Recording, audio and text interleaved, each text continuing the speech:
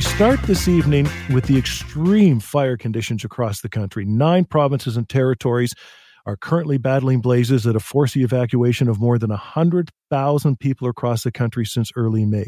New modeling released today shows the risks of wildfires are set to increase this month and remain, quote, unusually high throughout the summer. We're joined tonight by Natural Resources Minister Jonathan Wilkinson. Mr. Wilkinson, welcome to the program. Thank you for having me. One of the more striking things, it seems, Mr. Minister, about this year's forest fire season is just how early this all seems to be happening. Earlier today, you used the word sobering to describe the situation. I'm wondering, what should Canadians be bracing for as we move into summer? Well, this morning we talked a little bit about the forecast. My department, Natural Resources Canada, puts out a monthly forecast in terms of what we are seeing and the risk level associated with what we are seeing with respect to temperature and weather going forward, and how that relates to fire risk. And unfortunately, what we are seeing is that we expect temperatures to remain elevated and it to be quite dry, which means that the risks of forest fires, which are very bad right now, are likely to get worse as we move forward. So I do think it's quite sobering. We have seen enormous amounts of fire activity, far in excess of what we have seen in the past number of years. And I think we have to brace ourselves for it perhaps becoming worse over the coming summer. And to be clear, what I'm hearing you saying, I mean, you can't predict fires, but you can predict to the best of your ability the conditions that lead to fires. Yeah, that's a great way of saying it. And of course, you know, the conditions that exist in order to generate fires, you either need, lightning strikes or you need human-caused activity. And so you're right. It's possible that even if the conditions are such that they create the potential for fires, it's possible that we won't see an enormous problem going forward. But I would say to you, the conditions are such that it is likely that we are going to see continued high levels of fire activity. What sorts of strain does it put on the systems that are in place in terms of firefighters and other resources that need to be stood up for situations like this, when it's not just one province or 2 provinces that are experiencing this sort of thing and you can draw resources from other provinces, but when multiple provinces are all experiencing extreme fire conditions, and that doesn't seem like it's going to ease over the course of the coming weeks or months? Well, it certainly does create stresses. I mean, we have in this country the Canadian Interagency Fire Centre in Winnipeg, which helps to coordinate the resources that exist across provinces and in the federal government to try to ensure that if we have real challenges, for example, in Ontario, that equipment and firefighters from British Columbia can go in to help, and that we can make the best use of the resources that are available. But as you say, if we actually are seeing elevated levels of the conditions that could lead to forest fires in all provinces, and we are seeing reasonably high levels of fire activity in many provinces, it makes the sharing of resources much more problematic because everybody needs them. What that does, obviously, is create more pressure on the existing resources and the people. I mean, the firefighters are people. They get tired. And so it does create more stress. One of the relief valves that we are working to ensure we are acting on is to have international resources come in the same way that Canadian firefighters go around the world to support others. International partners will send resources to us during times that we are under stress. And so there are several hundred firefighters from the United States, from Australia, New Zealand, South Africa, and now France that are sending us resources to try to ensure that we have sufficient resources to fight the fires. Has a call gone out to other countries as well? Certainly, we have talked to many in the international community, and we would welcome contributions from others. But what I would say is thus far, we've been very pleased with the response from international partners to the needs that we have. And when we look internally, and we have heard certainly a lot of instances, including in First Nations, where training is underway to get people up to speed so they can help fight these forest fires. How long does that process take? Are we taking people that have some experience in fighting fires, maybe not forest fires, but they have some background in that? Or are we taking people that have no background in fighting fires of any sort and trying to get them up to speed to help with this effort? Well, I mean, the first line in terms of deploying people who are not trained firefighters or not regular firefighters is the Canadian Armed Forces. They have some training, but they still require typically 3 or 4 days of additional training as we deploy them. There are now Canadian forces in a number of provinces and territories across the country working to fight these fires. Certainly, we have a number of pilots ongoing with Indigenous communities to train up firefighters. Those typically take a number of weeks or months. Some of those were underway, and so we do expect that some of those folks will be able to assist. But we do certainly, I mean, this is a dangerous occupation. We do want to make sure people are trained. When I was a young person growing up in northern Saskatchewan, I went out firefighting in the bush a number of times, and what they used to do is just come in, pick us up, put us in a float plane, and fly us out there with almost no training. I'm not sure that's necessarily the best way of doing it. We want to make sure that people are safe, but they're also doing an effective job. I'm curious as well, and I guess realizing that this may cross ministerial portfolios, we've been primarily discussing as a nation, I guess, firefighting, suppression. What kind of supports are in place? I think the latest statistic was at some point already this year, more than 100,000 people have been evacuated because of forest fires. What sort of supports are in place for those who are forced to leave their homes because of these fires? Well, there certainly are supports. As you will appreciate, firefighting historically has been the purview of provinces and territories. The federal government increasingly has been working to try to ensure that we're putting in place supports for provinces and territories because of the fact that these challenges are getting worse, largely as a function of climate change. And so we now have programs to help provinces buy equipment, to help provinces in terms of the training of firefighters. But certainly, the provinces and territories have stepped up to try to actually provide provisional assistance to people who have been forced out of their homes. And we are working with provinces and the Red Cross to try to create funding that will also help with those kinds of things. We continue now with our conversation with Canada's Natural Resources Minister, Jonathan Wilkinson. Before the break, Mr. Minister, we talked about the projections for this fire season to continue to be, quote, unusually high, the risk of these fires. But it was also stated this morning that you believe we have the resources to deal with that. What happens, though, if the wildfires end up worse than the data currently predicts? Are we ready for that? Well, we're certainly looking at all of those things. I mean, I think we are close to fully utilizing a lot of the resources we have in place, and we may need to find additional ways to bring on further resources, including, for example, as you pointed out, training additional people who can actually help us with some of these things. One of the things that we are doing in that regard is we actually are just in the process of starting a program with firefighters that exist in communities to actually train them on wildland fire to help us try to manage that whole interface between communities and wildfires, which we are seeing increasingly. That's the challenge that is actually forcing people out of their communities. We're also going to continue to talk to international partners about if we need additional assistance, where could that come from? Also curious about forest management, and this, I guess, takes us off the topic of what we're facing in the here and now and everything that you're facing as you and other ministers and other jurisdiction provinces, municipalities try and deal with this forest fire season. But if we can't control the length of fire seasons, which certainly seem to be getting longer and longer, what sort of forest management techniques are out there to implement to try and mitigate these sorts of fire events, extreme fire events in the future? Well, there are a number of things. I mean, I think certainly starting with the whole area that's proximate to communities, it is about trying to ensure that we're not leaving a lot of fuel on the ground that actually could create real challenges for the community. It's about, I think more broadly in the forest itself, we have to continue to look at ways in which we can try to ensure that we are, as much as is possible, taking out some of the additional fuel that actually exists there on the forest floor. So, for example, in areas of forestry that we're actually trying to clean up some of the residues that are actually left, ideally finding ways to utilize those to create, biomass-based energy and those kinds of things, which can actually help fight climate change in a different way. but thinking about ways in which we can ensure that we're not leaving a lot on the forest floor that can actually be combustible.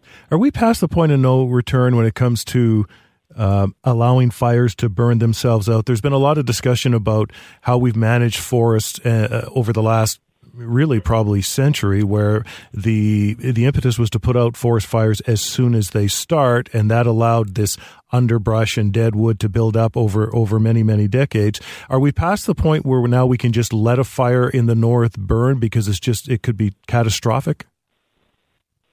Well, certainly those that are anyway adjacent to communities, we obviously have a challenge in terms of letting those burn. I think in terms of forest management, folks will tell you that there are times where it probably is the right answer to just let it burn itself out. And there are times where you actually use fire preventatively, where you're actually lighting fires to try to actually get rid of underbrush or to fall back on a fire that is out of control. So there are many different ways. I think we are learning more every day. But I think the biggest challenge is we're just seeing more and more fires and more that are actually coming adjacent to communities, which has happened in the past, but not nearly as frequently. And again, the unfortunate reality is this is kind of the new normal. We are seeing longer seasons, as you said. We are seeing elevated temperatures. Those are related to the fact that the climate is changing. We need to find ways to actually adapt to that. We need to find ways, of course, to mitigate carbon emissions so that we don't make this problem worse. But we are going to need to be thinking about how we adapt to the new normal. It doesn't appear that any Canadian will be left unimpacted by forest fire season this year. There are those who are they're losing homes, they're losing livelihoods, but even if it's, and I use just in quotations, air quality and those sorts of things, everybody in some way will be impacted if they haven't already been. Do you have a message for Canadians? Well, I mean, certainly, I think every Canadian's heart goes out to those that have been directly impacted in terms of their losing their homes, losing their businesses. But I do think that my message to Canadians is we are all being impacted. We are all, unfortunately, going to likely be impacted going forward. I think what this does is really underlines the critical importance of us, trying to do what we can to not make this problem even worse. And that means, aggressively fighting climate change and reducing carbon emissions. That is the only way we stop this problem from getting worse. Mr. Minister, thank you for your time this evening. All right. Thank you very much. Right now, though, we wanted to talk about Pride Month. June is Pride Month. Not only in Canada, but around the world. It's a month meant for celebration and for uplifting and for inclusion. This year, it is not without its challenges. In fact, I think it was just within the last day or two that the federal government offered $1.5 million for added security costs at Pride events. We've seen anti-Pride protests leading to empty desks in schools across the country. We remember the stories during the course of the NHL regular season where teams were having Pride days, Pride events, and individual members of those teams would refuse to wear the Pride jerseys. But it can't be all about that. We're not going to shy away from that, but it can't be all about that. And we're happy to be joined tonight on the program by Dr. Kristopher Wells. Dr. Wells is the Canada Research Chair for the Public Understanding of Sexual and Gender Minority Youth at MacEwan University in Edmonton, Alberta. Dr. Wells, welcome to the program. My pleasure. Thanks for inviting me. I guess I just want to start by asking you why Pride Month is so important. Well, I think as we look around the world and we're seeing this growing anti-LGBTQ backlash, a lot can be traced to what's been happening in Russia over the years, and as populist far-right governments start to take hold in several countries, unfortunately, the convenient scapegoats tend to be the LGBTQ community. We even recently saw in Uganda pass some of the strictest anti-LGBTQ laws in the world, where even just talking about LGBTQ issues could result in the death penalty. So there's concern about this blowing into the United States, and many members of the Republican Party, particularly in Texas and Florida, that have targeted trans communities and schools and libraries, and also far right television and talk shows that conveniently perpetuate outdated stereotypes and misinformation. So, the worry is that that's starting to seep into Canada. And it must be particularly disheartening, because you would think in situations like this that kind of rhetoric would bubble up, and then the people, the quote unquote responsible people in leadership positions would be the one to stamp it out. And it seems in some cases that it's being filtered down.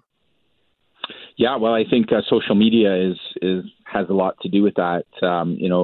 Certainly since Elon Musk has taken over Twitter, got rid of a lot of the policies that put hate in check and monitored it and banned accounts. And now it really seems like a free-for-all. And social media has allowed those small, dark voices of a very tiny minority now to be amplified and to, find a larger audience. So there's a lot of concern there.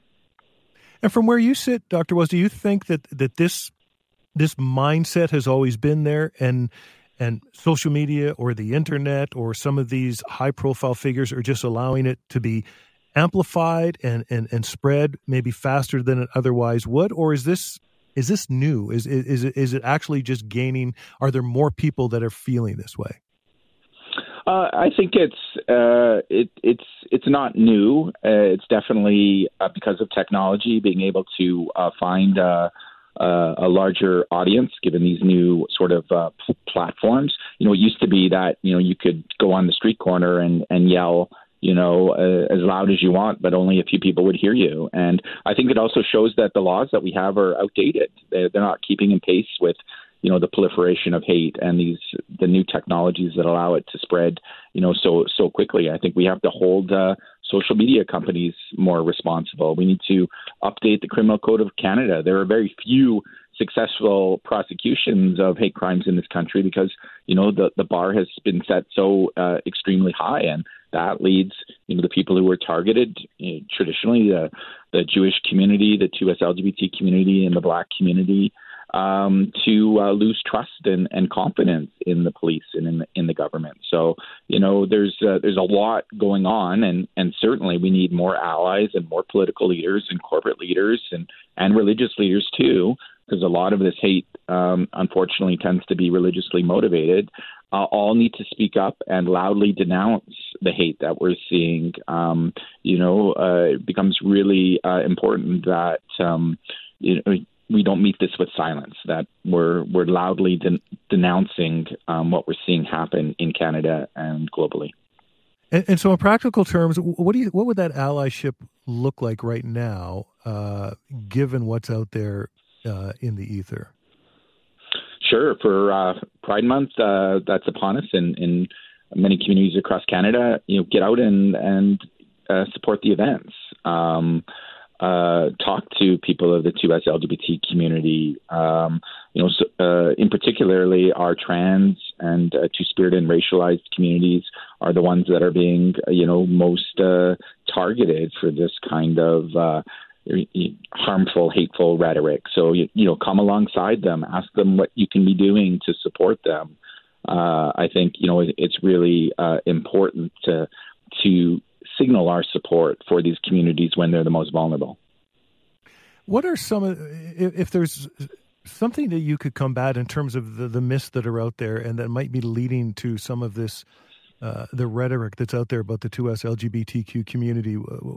What are, we hear about grooming now, we hear about the drag story times, and none of it seems to make a whole lot of sense. No, these are actually old, really tired and outdated stereotypes that are now coming back in full force. It's actually quite surprising, to many. This notion of grooming is connected to this old belief that, goes back to many people might remember Anita Bryant and her Save Our Children Christian crusade in the late 1970s that was all over the United States and came into Canada. And her famous, slogan was that since gay people can't reproduce, they need to recruit. And that, linking LGBTQ identities with pedophilia, with child endangerment, child exploitation, when in fact, actually, the research shows us that, well over 95% of pedophiles in society are heterosexual men. So, the threat is not from drag queens. It's not from gay and lesbian people or transgender people. Same with drag queen story time and challenging, books in school libraries and inclusive curriculum and events, or, pride flags going up over schools. This notion that somehow talking about LGBTQ issues is like a virus or a contagion, that it's going to, quote unquote, pollute the minds of confused or vulnerable children to somehow enter into a deviant, lifestyle, which we absolutely know is completely false, right? That people are born this way, and LGBTQ people have existed in every facet of society, every religion, every culture throughout the history of the planet. So, this is not a recent phenomenon of any kind. And there never seems to be an argument that all the movies and the books and the songs on the radio and the Saturday morning cartoons groom someone to be heterosexual.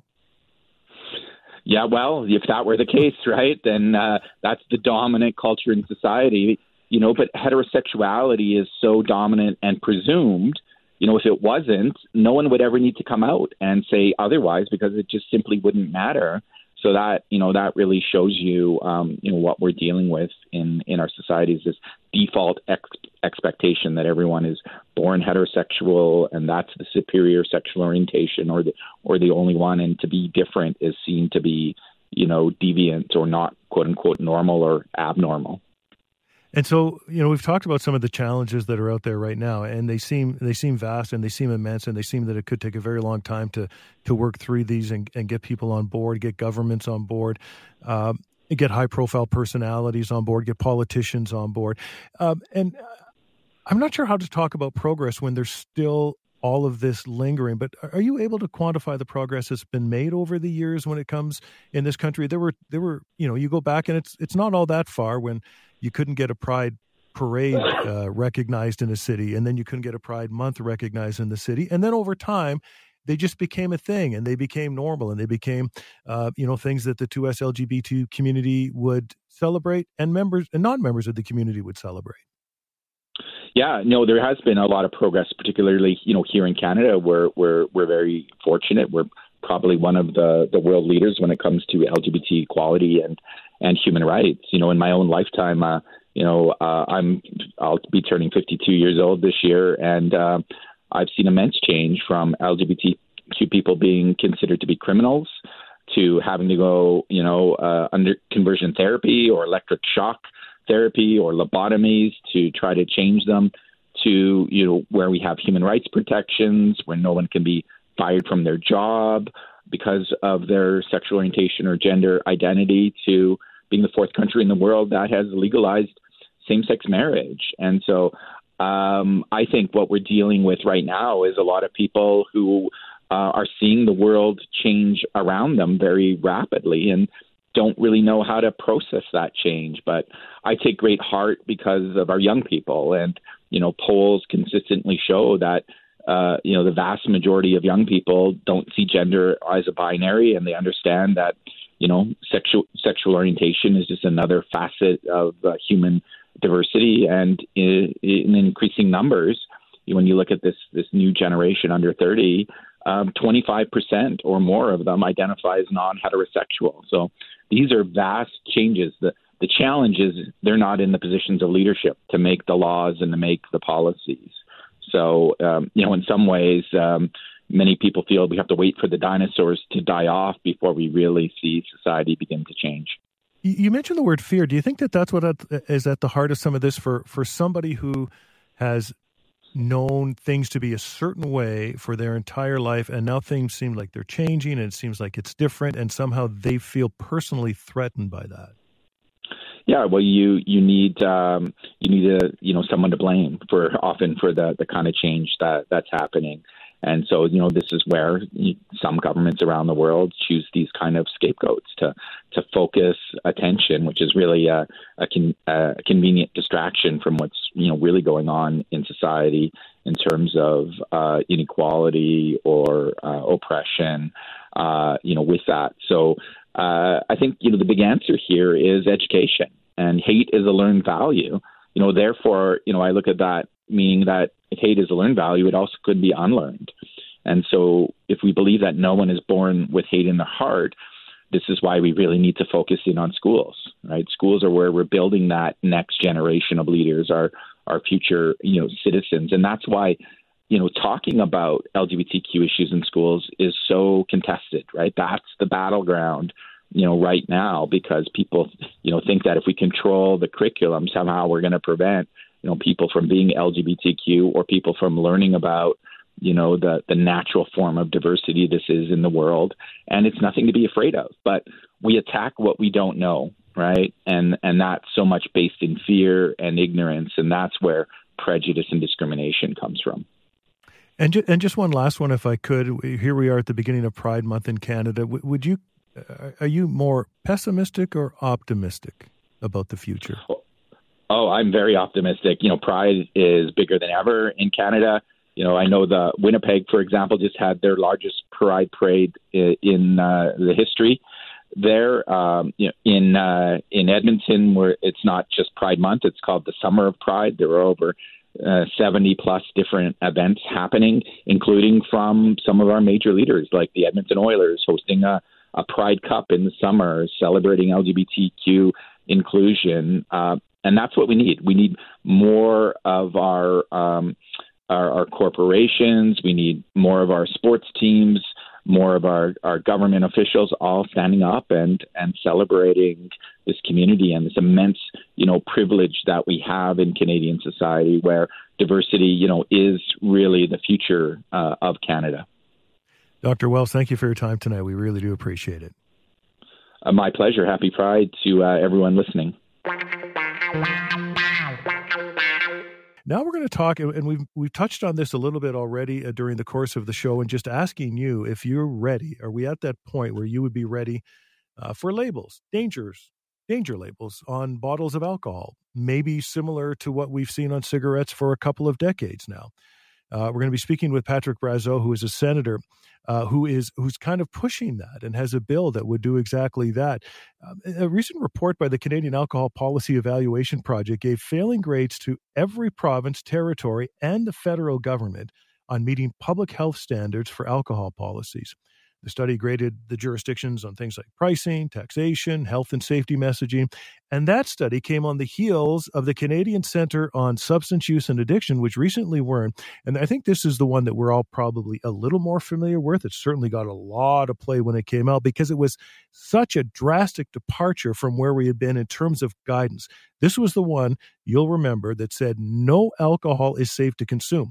For years, there were stories that, maybe wine is good for you. Maybe a couple of glasses of alcohol a week, there might be some medicinal benefits to that. This study said that no alcohol is safe to consume, and no one should be drinking more than 2 drinks a week, a drastic reduction from the previous guidance of 15 drinks per week for men and 10 for women. So drastic departure. There is a lot going on, and we're happy to have Senator Patrick Brazeau on the program to kind of talk about it with us. Senator, welcome to the show. Good evening, Syd. How are you today? I am excellent, thank you. And there is a lot to cover here because, as you know, Canadians, we like our cold beer on the deck on a hot summer's day. We like a glass of wine with our meals. How do we go about if we're going to change people's perceptions about what we're willing to accept and abide by when it comes to alcohol consumption? Well, look, first and foremost, there's absolutely nothing wrong with any Canadian enjoying an alcoholic beverage. The bill that I introduced in the Senate, Bill S-254, is all about trying to provide labels in terms of the causal link between alcohol consumption, actually a small amount of alcohol consumption, and cancer, and actually up to 7 known fatal cancers. And so, when I had, personal problems with alcohol, and for those who know me, I've been quite open in terms of my struggles and in terms of alcohol abuse. But when I had those problems, I started doing my own personal research into alcohol and the negative impacts of alcohol. And I found myself to be in the 75% category of Canadians who was not aware that consumption of alcohol could cause up to 7 known fatal cancers. And that just astounded me. And I thought, what could I do to, on a professional level, using my position to shed light over this matter? And this is why I've introduced the bill in the Senate to try and raise awareness about the negative impacts of alcohol. And messaging is important. And this was where I think that there's certainly the potential for Canadians to get caught in the weeds on this debate and this discussion, because you said, and I think you probably reflect the opinion of the majority of Canadians, would say there's nothing wrong with having a beer on the deck on a hot summer's day or a glass of wine with your meal, but the Center on Substance Use and Addiction is warning that no alcohol is safe. So people could see that as a bit of a contradiction. We'll leave that aside for now. I do want to address the issue of labels. I think it was Yukon a few years ago that tried this. They put some labels, not on all bottles. My understanding, it was on some, and you can correct me and kind of walk me through this. You're more well-versed in this than I am. And it seemed that they were getting noticed. If I recall, there was an increase of maybe 6 or 7%, or a decrease in sales of 6 or 7% in those bottles that had warning labels on them, and then an increase in those that didn't. So it seemed that people were at least noticing them, and it was having an impact. Whether that immediately led to a change in their habits remains to be seen, I guess. Well, it does remain to be seen, and you explained it quite right. There was a test case back in 2018 in the Yukon, where for a 1-month period there were labels on alcoholic bottles in the Yukon, and after 30 days, sales decreased approximately 7%. And so there's a perfect demonstration that demonstrates how labels are in fact effective. But that being said, unfortunately, the project was terminated after 30 days because the alcohol industry applied so much pressure and even threatened to sue the Yukon government over introducing labels. And so, unfortunately, it didn't last very long. But this is why I think it's important that every Canadian has a right to know. Every Canadian consumer, whether they consume alcohol or not, have a right to know the health impacts. And in this case, it's the causal link between a small consumption of alcohol and 7 fatal cancers. And so this is all about providing consumers the health information that, unfortunately, not too many are currently aware of. Do you realistically think this would ever have a chance of passing right now? Not years from now, but right now? Well, look, that's a very good question. When I started this endeavor, and just a little over a year ago, or a little under a year ago, and I introduced my bill back in November, but I didn't think that the chances of my bill going forward quickly would be very good, because just because of the fact that not many Canadians are aware about the causal link between alcohol consumption and cancer. But that being said, just last week, my bill got accepted at second reading and was sent to the Senate Standing Committee on Social Affairs, Science and Technology for further study. And so that in itself is a huge step forward, because I thought that realistically, when I begun this endeavor, that it was going to be hard to get this study or this bill into a committee room. But lo and behold, just the fact that this is a nonpartisan bill, I am an independent senator, and it's all about providing health information to Canadians. And even a leader of a Senate group last week mentioned that this alcohol labeling bill is a perfect example of what should be sent to a Senate committee for further study for the benefit of Canadians. And, following up on some of what you were just pointing out, particularly when you were mentioning that the vast majority of Canadians, and I think you're right, were unaware and remain unaware of the causal effect of alcohol in terms of these cancers. And we do need to follow science, and we do need to stand the science up and follow it and let it lead us in the right direction. And I draw the parallel with cigarettes, and I know there's not a direct parallel between cigarettes and alcohol, but that's, I think, the one that people can relate to when the labels first appeared on cigarette packages, and then they became increasingly more graphic, and they did seem to have an impact. But when they first appeared on cigarette package, it seemed society was ready. It seemed that we had been educated for decades that there was no such thing as responsible smoking, that going from 30 cigarettes a day to 20 cigarettes a day was not an example of responsible smoking, that smoking caused cancer and you either smoked or you didn't, and the consumption was already on the way down. And so when the graphic images appeared, it just seemed like a natural evolution. Do you think it would be more of a shock to consumers to walk in 2023 or 2024 to a liquor store and see these labels on a bottle of beer or a case of wine? Well, I think the time has come. I don't think it takes a rocket science to figure out that alcohol is not good for us. But that being said, there is science. There is some hard science. There's even Canadian science out of the University of Victoria, which suggests that as little amount of alcohol is best. But that being said, people have their own personal choices to make. But we never hear about let's smoke responsibly. We never hear the tobacco industry talk about let's smoke responsibly. But we hear about the alcohol industry always talk about drink responsibly. Well, how are Canadians to drink responsibly when number one, they don't know what constitutes a standard drink, which is what I'm asking through my bill. Number two, we want to know how many standard drinks are in a container, in a can of beer, in a king can, in a bottle of wine, because if Canadians are to drink responsibly, then we have to know how many standard drinks are in those containers. And the most important thing, I'm asking for a clear black and white message from Health Canada that states that alcohol causes 7 fatal cancers. Senator Brazeau, we're going to ask you. And I was just going to say, just finally, and I think that especially with the youth today, wanting to know what minerals their phones are made of, what's in their food, what they're ingesting. I think here's a potential to raise some serious awareness on the health issue concerning alcohol, and perhaps this will lead to a reduction in people looking to alcohol for fun or for pleasure or for other reasons. But we have to start having that conversation at least now. Senator Brazeau, I wanted to ask you about the politics of this.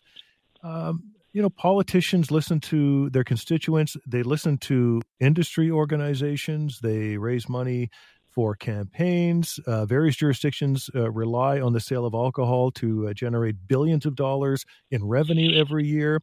Is the money and financial part of this a roadblock in your efforts, or does it factor in at all? Well, it certainly plays into the equation, because obviously when we hear governments talk about alcohol, we often hear them talk about how much revenue it generates. And that's true, but unfortunately, we don't hear very often about those same governments about how much alcohol costs on our society as a whole, on our legal system, our justice system, drinking and driving, the deaths caused by drinking and driving. And let's not forget, there's 17,000 deaths in Canada per year that are attributable to cancer. And so, we have to take those things into consideration when moving forward. But unfortunately, politics do play a big part. And let's not forget the alcohol industry itself is very, very powerful. They have a lot of human resources and they have a lot of financial resources.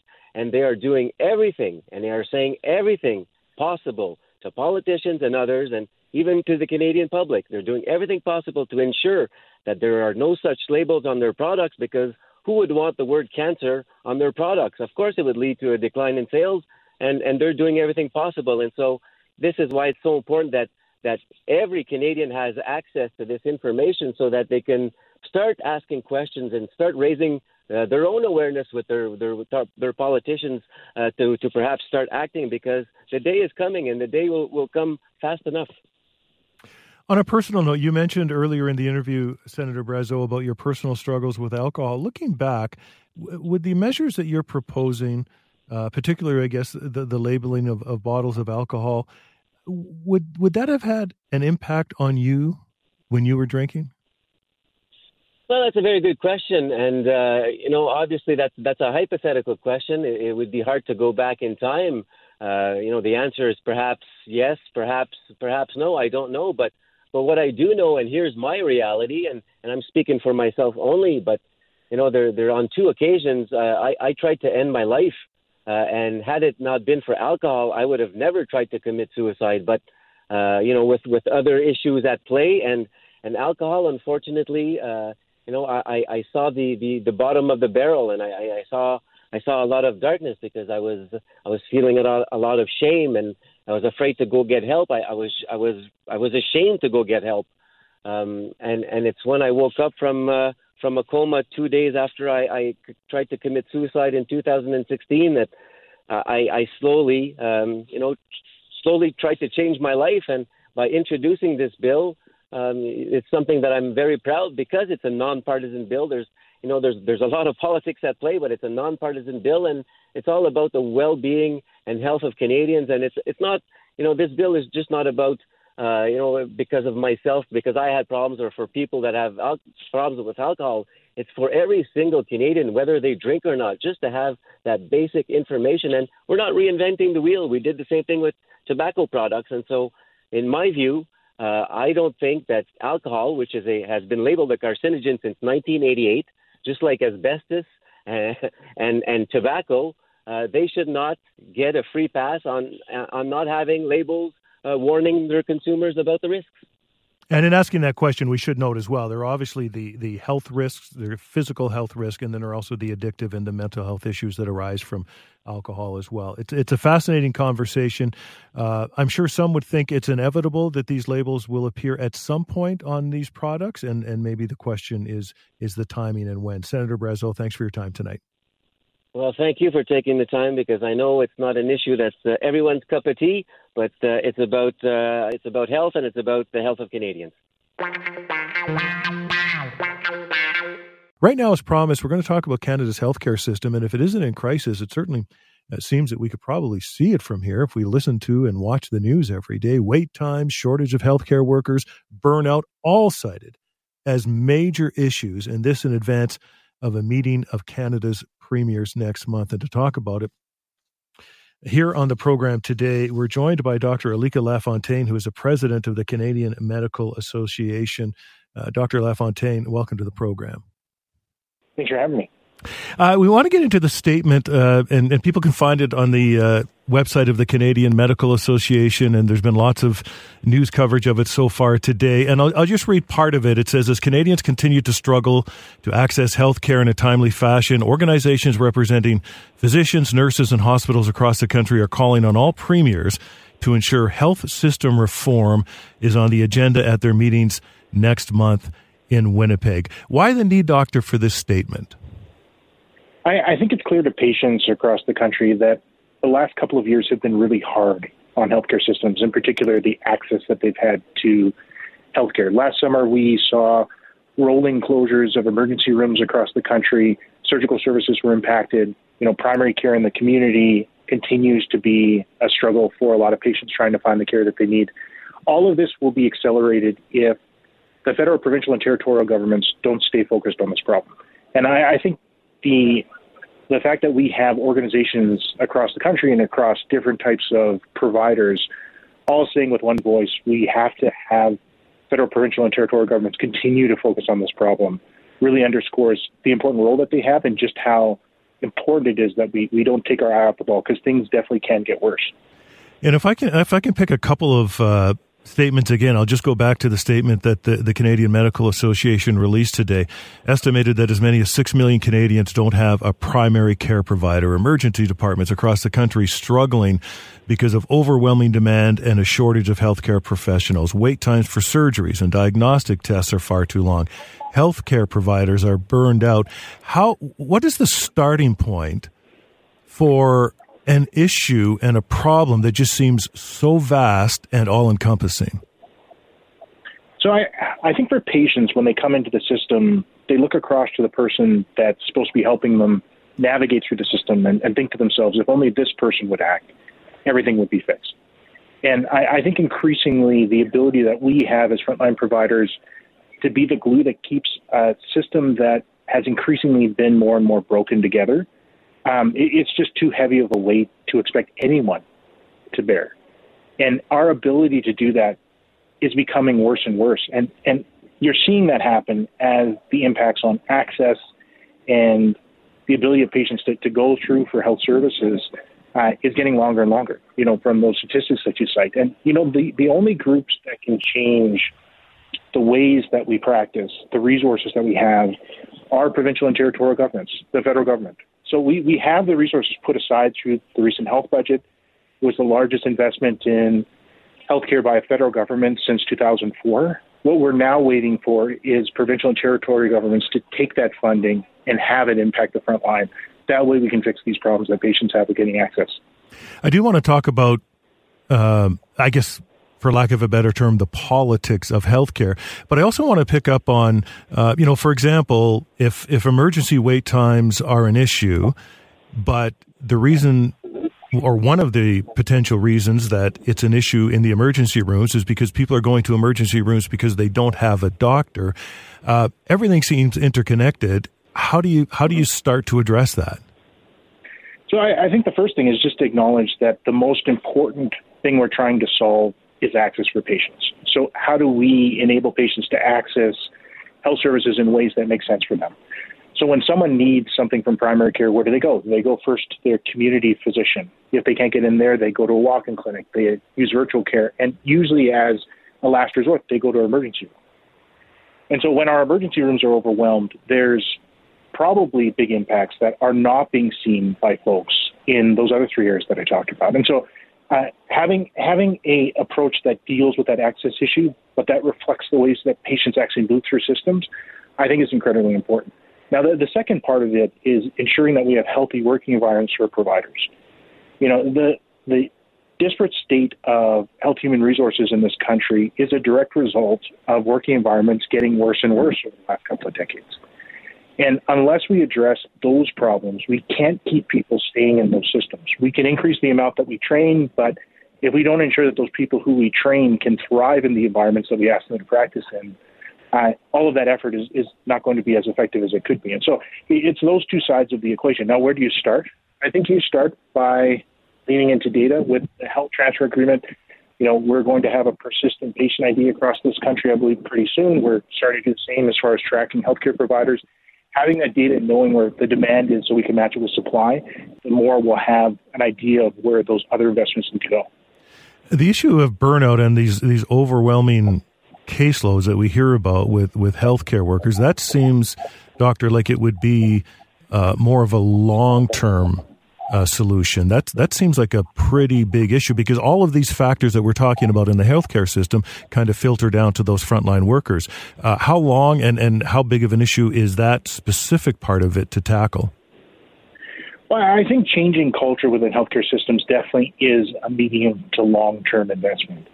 But we can have better working environments today, just in the same way that you can have folks working in industries that traditionally haven't had that great working environments. They can have little bubbles of good working environments depending on who administrates the system and the way that they're engaged and listened to.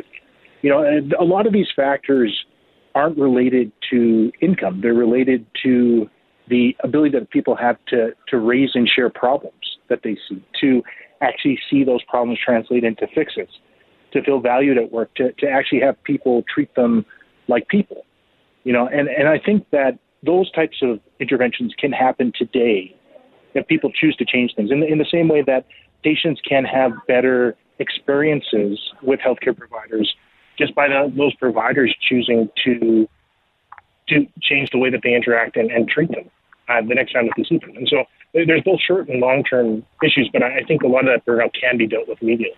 Last week, there was a hospital, I think it was in Minden, Ontario, that announced it would permanently close its local ER. I think that was because of a strain in staffing. At the same time, there were doctors in Calgary that sounded the alarm over the state of emergency care in that city. So there are issues in big cities and in smaller centers, but is it worse in those smaller centers and in rural communities? I think unless you look at what's actually happening at the site, it's difficult to give a broad statement to that. But I will tell you that in smaller locations, you often have providers, whether they're physicians or nurses or pharmacists or any other allied provider, wearing many hats and doing many tasks that they tend not to do in larger urban centers. And so, for example, in the place that I work in Grand Prairie, which is in northern Alberta, you have family physicians who also deal with babies, who act as surgical assists, who are hospitalists inside the hospital. You know, some of them work in palliative care and in cancer care. You know, one of those folks gets up and leaves. That impacts multiple services. And so in that way, it ends up having a much broader effect. And so I think, once again, it's moving into that data to get an idea of not only what category you fit into as a physician, but what do you literally do day to day. It's incredible that Facebook can predict what to buy my 9-year-old for his birthday, but it has no idea the types of services, but the health system has no idea what kinds of services I provide as an anesthesiologist. Dr. Lafontaine, if this sort of talk, the things that we're talking about right now and that have been written about for weeks and months now, is there a possibility or is there a fear that could affect the recruitment of new people into the system?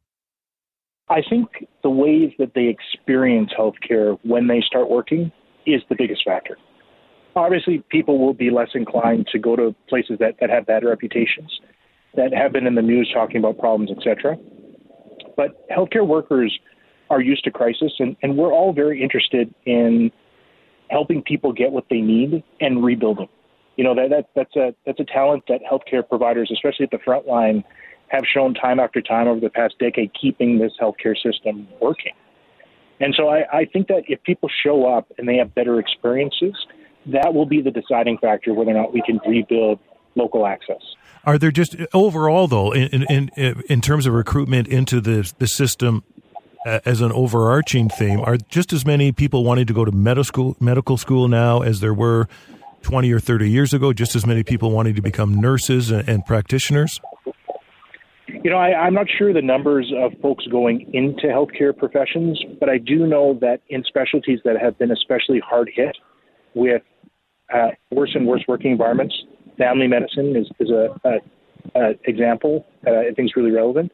There has been a decrease in folks choosing those specialties. And so I think you are seeing some of that change. But as far as whether or not it's impacting folks actually going into healthcare, I'm not 100% sure. You did mention, and I said we would get to the unfortunate reality that politics does play some role in terms of the delivery of healthcare in this country. Different jurisdictions have different ideas about the direction of healthcare, funding for healthcare. You mentioned that Prime Minister Trudeau did announce Ottawa was giving $196 billion for the Canada Health Transfer over the next 10 years. I believe all but Quebec at this point has signed on to the deal in principle. So when you look at that, and I know you briefly referenced it earlier in the conversation, where does that take us? Is that a positive, or what steps do you need to see taken from here? So I think one of the predictors of the future is what happened in the past. And we know that in 2004, we had the second largest investment in healthcare relative to what happened this year, which is the largest. And what happened after 2004? We had the creation of the Wait Times Alliance. We started working on things called clinical pathways, finding ways to help patients navigate through systems that they just didn't have the support for before. Patient navigation became a thing. You know, all of these changes happened as a result of that initial funding. And I think the most important thing to pay attention to in this next round is whether or not we have the collaboration that we saw in 2004. That will be the determining factor of whether or not we solve these challenges. How confident are you right now that these different jurisdictions are prepared to work collaboratively together to come to some sort of solution or resolution? I think what's really clear for healthcare systems across the country is that we're all swimming in the same problems. The idea that we all have different challenges, I think for the most part, isn't true in this moment. We're all struggling with health human resources. We're all struggling to maintain access to patients. And pretty much everywhere across Canada at some point is becoming an unhealthy work environment. And so I think because we have these shared problems, we have a real chance to have shared solutions. And you are seeing provinces start to work together. You have the Atlantic provinces creating, first in its history, Atlantic Registry, where now physicians can freely move between those 4 provinces and share that as a resource. You're seeing provinces change the way that they recognize credentialing across the country. People are moving away from fee-for-service towards alternative fee models in BC and Saskatchewan and elsewhere. So there is movement. Canadians should have some confidence that things are moving forward. But the reason for the statement and the reason why we're bringing in together partners across the country is we have to lean in and do even more if we're gonna meet the size of this crisis. And it continues to get bigger every day. Would you characterize yourself, just one last one if I could, Doctor, would you characterize yourself right now as optimistic over where healthcare in this country is headed over the next 3 to 5 years? I think at their core, every health provider is optimistic. When I show up at a patient's door after they've had a heart attack in hospital, I'm optimistic that the things that I can do can save that patient's life and help them to thrive after they have that low point in their health. And I think that's the same for most healthcare providers across the country. Every time we show up for work, it's us putting down our flag in the ground saying, I am optimistic that I can make a difference today and things can get better. So I think that drawing into that optimism and making sure those sparks become, a flame for healthcare providers across the country, this is really the turning point for our healthcare system. And I think our leaders in federal, provincial, and territorial governments need to step up to the challenge. And I'm hopeful that they will. Doctor, thank you for your time. We do appreciate it. Thank you. And there has been a lot going on over the last 2, 3, 4 years that in many ways has negatively impacted the restaurant business. We're joined tonight by Mark von Schellwitz, who's a vice president with Restaurants Canada. It's a national association representing Canada's food service industry. Mark, thanks for taking the time with us tonight. Good evening, Syd. Pleasure to be here. I want to talk, there's so much that goes into this, but we're kind of wanted to have you on tonight because we're hearing, you could say anecdotally, but it just seems there's so much of it out there that the reality is that there's some real concerns and struggles in the Canadian restaurant industry. I'm not sure where to start with this, but I'm wondering if we could go back pre-COVID, which let's call it 3 years ago, roughly. And maybe not all the ills spring from COVID restrictions to where we are now, but what was the restaurant industry like 3 or 4 years ago? Great question, Sid. I mean, the actual industry was growing. I mean, we still already before the pandemic had some labor shortages, obviously not as acute as they are right now, but generally sales were good, traffic was strong.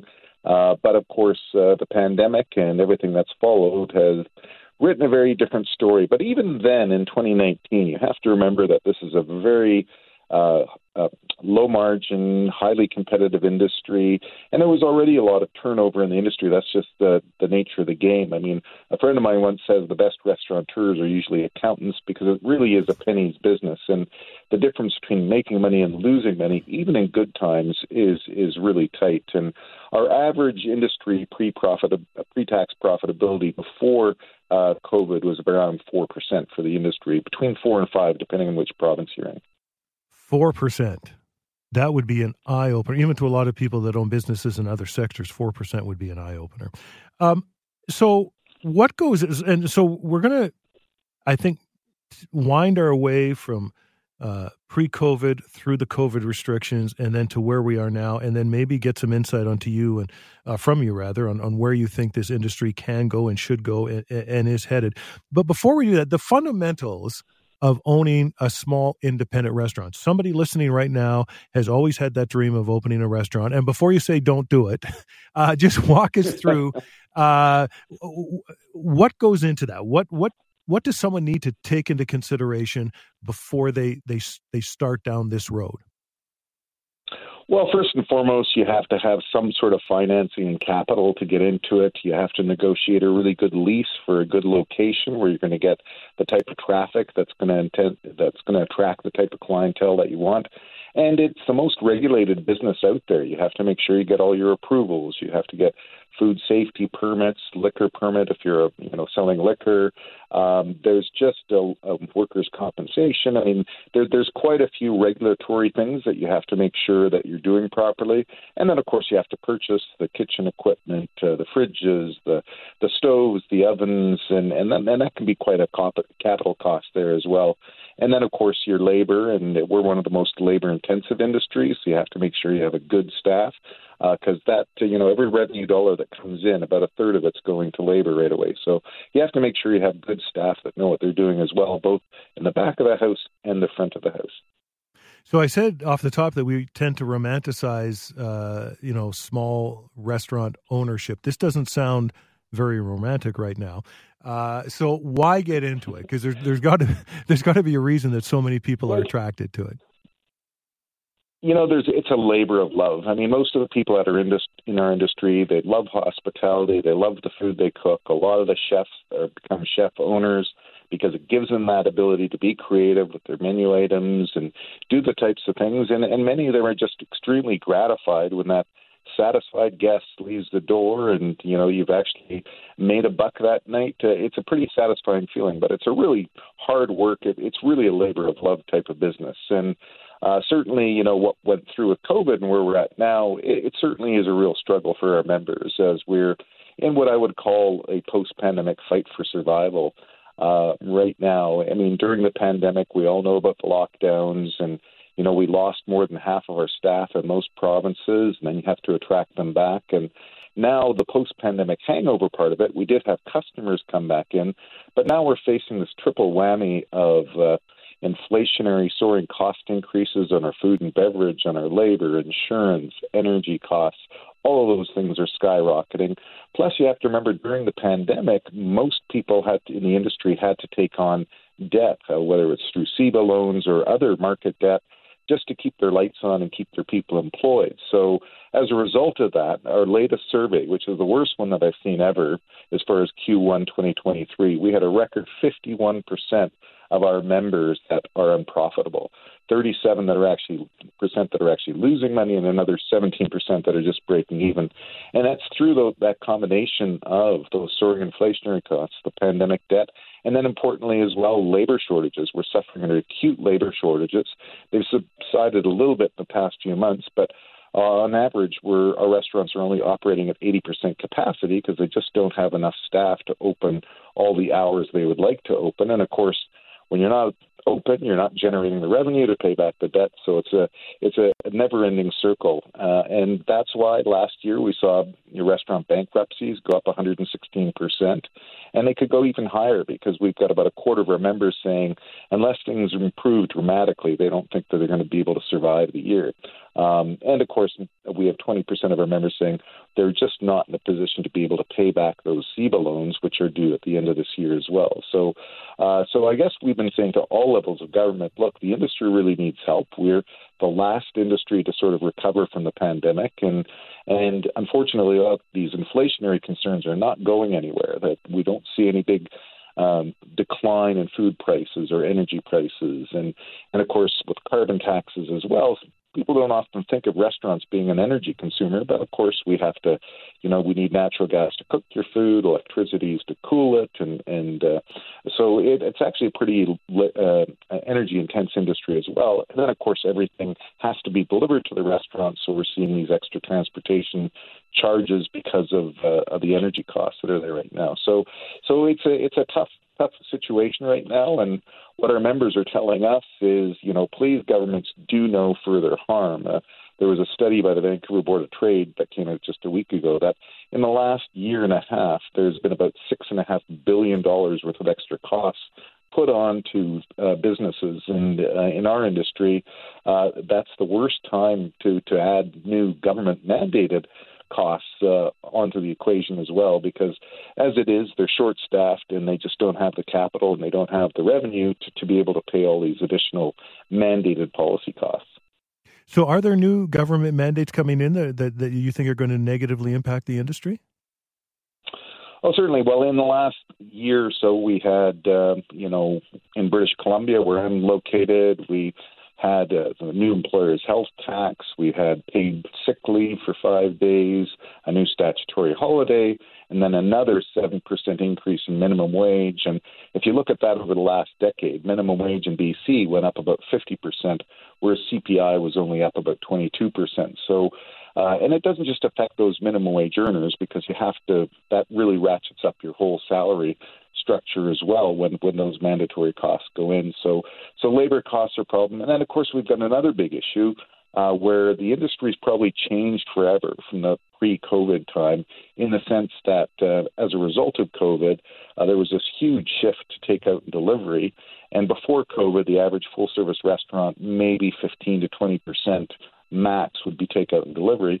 Now that's closer to 40% of an average restaurant sales mixes from takeout and delivery. So that's really had a big change on the industry. And at the same time, we've got all these, single-use item bylaws, environmental regulations coming in that are really making it more costly actually to service that takeout and delivery market on top of everything else. So what we're finding and what we're hearing from members is, gee, we wish we didn't have so many seats.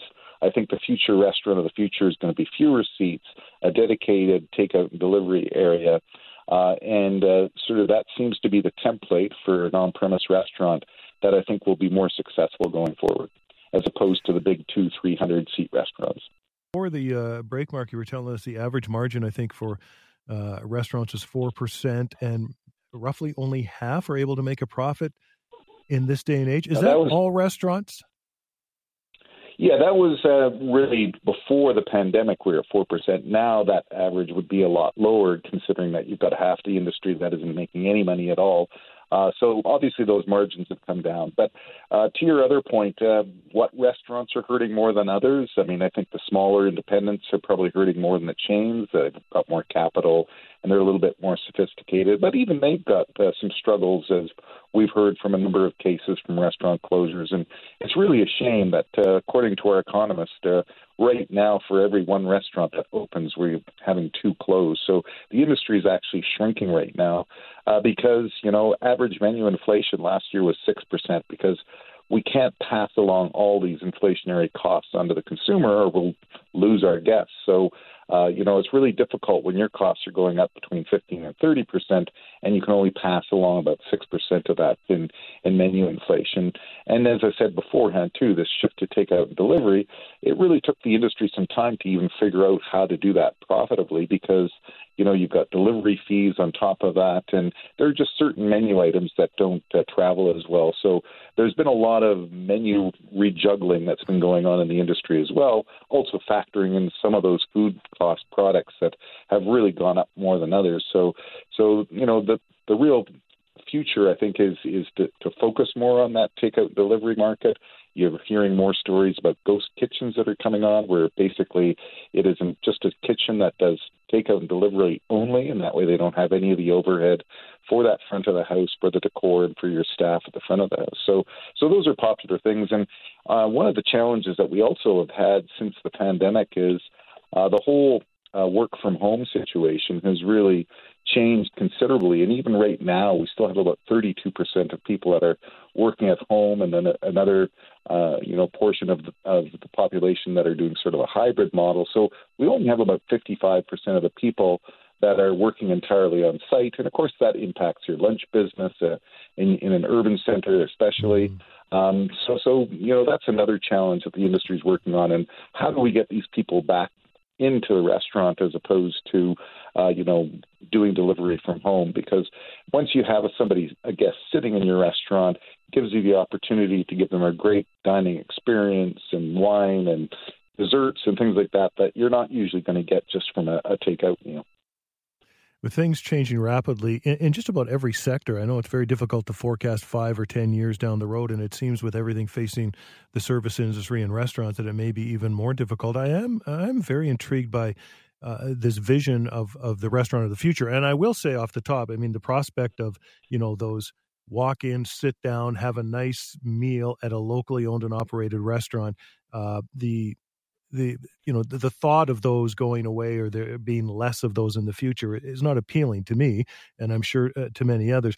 But this vision of restaurants, yes, catering to delivery and takeout, but also with fewer seats. How drastic of a transition would this be, and how long would that take?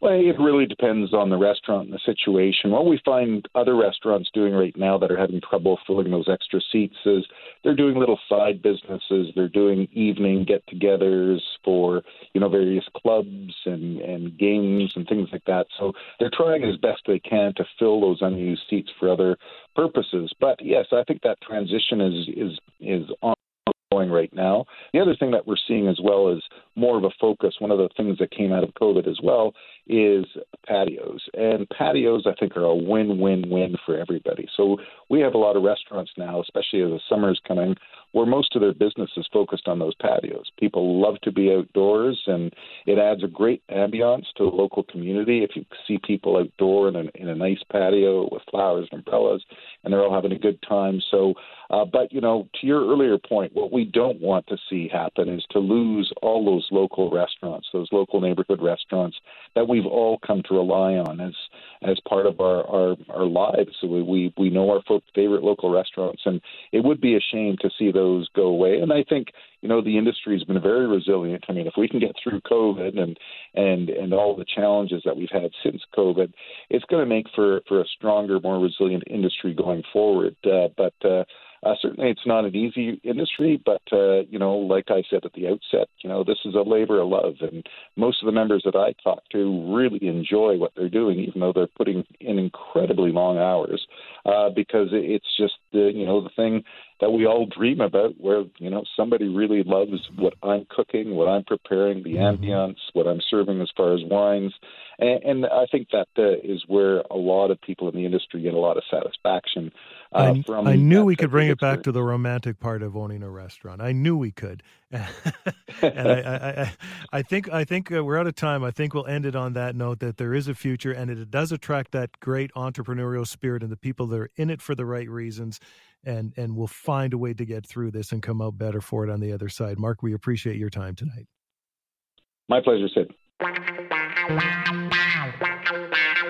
I've been talking about this next guest a little bit through the course of the show because I've been really excited to talk to Cory Woods. Cory is a chef, grew up in Edmonton, Alberta, and is now feeding the front lines in Ukraine. Cory, welcome to the program. Good morning, Syd. Thanks for having me. And you're speaking to us from Ukraine, and I'll say off the top, I'm not going to ask you about locations or anything that can give too much away. I mean, there's a war going on, and we all need to appreciate that. And before we get to what you're doing right now in Ukraine, I want to, if we can, just back it up a little bit and talk about your upbringing. You grew up in Alberta. What was your childhood like? I grew up in the Edmonton area, Lamont, Fort Saskatchewan, Sherwood Park, and living in the suburbs, I had a pretty average, normal upbringing there. For myself, I grew up in Ukrainian immersion schools, and I was a Ukrainian dancer for many, many years. Went to Ukrainian church and played bandura for a short time. The connection to my Ukrainian heritage was something that was very important in our family, and spent a lot of summers out at the Ukrainian village, and it was something that was a huge part of my identity. As I grew older, I think, as with most people, when I got into my teens, that kind of drifted away a little bit, but yeah. And you would go on to become a chef. Did your love of cooking and food preparation start earlier, or did that come a little bit later in life? In the beginning, I wouldn't so much say it was a love. I started in 93. My father took me to a friend's restaurant in Sherwood Park and basically sat me down and told me that I was going to wash dishes and I would work whatever shifts I was put on the schedule for, and basically don't screw it up, and kind of just left me there. And so I continued to do it throughout my teenage and young adult years. I struggled with homelessness and addiction and such when I was younger, and the kitchen was always kind of my my North Star. It was what I always went back to. It gave me, guaranteed hot meals. It was the environment where I learned a lot of discipline and structure, accountability, things like that. So, and just as the years went on, it turned out that I was pretty good at it, I guess. And so I stuck with it. And then if you can bring us up to speed on I guess, how you get from Alberta to Ukraine. Yeah. So when I think really for me, the process started in 2014 when Russia invaded then. It caused me to reflect a lot on, that lost connection to my heritage. And there was a inkling that I wanted to do something to help. But I didn't really, it wasn't until last year when the full-scale invasion took place that I realized I needed to do something substantial, something that was tangible and direct. So back in February of last year, I started trying to work on coming over. Unfortunately, the circumstances weren't right. And at the beginning of the war, there was very little infrastructure and very little support. So I basically would have been coming over here, having to find a place to live, and then trying to find some way to help. So I ended up going back to the coast and working for the summer until I could connect with an organization that was in line with what I had to offer. There's a lot of organizations that people can volunteer for, and however, I found that many of them were they just weren't aligned with what I knew I had to offer and what I wanted to be able to contribute. And one day I came across Chef Zhenya and Magic Food Army on Twitter, and immediately it clicked with me that this was potentially somewhere that I could contribute and do so in a manner that directly supports the troops here. I had thought about perhaps enlisting or something else, but at the end of the day, I just would have been another soldier with a rifle. And having over 20, 25 years experience in restaurants and kitchens, I knew I could have a lot more impact on the war effort by sticking with that. So I reached out, and I think it was less than 24 hours later, after a few back and forths with Zhenya, that I decided I'm going to go for this, and started getting all the pieces into place so that I could make it happen. You mentioned your struggles with homelessness. Were there people that helped you along the way? I'm curious as to what moves you to want to help the people of Ukraine. Yeah, I mean, it's countless people over the years. My mom, first and foremost. I mean, she never gave up on me, and if I hadn't had her, I'd probably be in jail or dead. Youth Emergency Shelter Society in Edmonton was a huge influence for me. Covenant House in Toronto when I was there. I think part of it is having lived a life where I was bullied a lot as a kid. I went through a lot of struggles with mental health and, the addiction and homelessness. And while I may not always be the most appropriate about it, I really don't like bullies. I really don't like people who are marginalized or vulnerable being picked on, and that's always been reflected in my behaviors. And so when something like this comes up, and in my opinion, most of the world is dragging their feet on providing the assistance necessary, I realize that every single person that is able needs to be able to contribute in whatever manner they can, because Ukraine and her people are not getting the support they need. And so now you're with the Magic Food Army, preparing food for the frontline troops in Ukraine. What does that entail? I hesitate to ask, what a typical day is in a situation like that. But how do you? What's happening there right now with you and with your team? So our primary objective is to feed the troops, simply. So we do so in two manners. The first is we work and live on base with the guys. We provide 3 meals a day in the dining hall. We are focused on doing healthy, nutritional, from scratch cookery for these guys.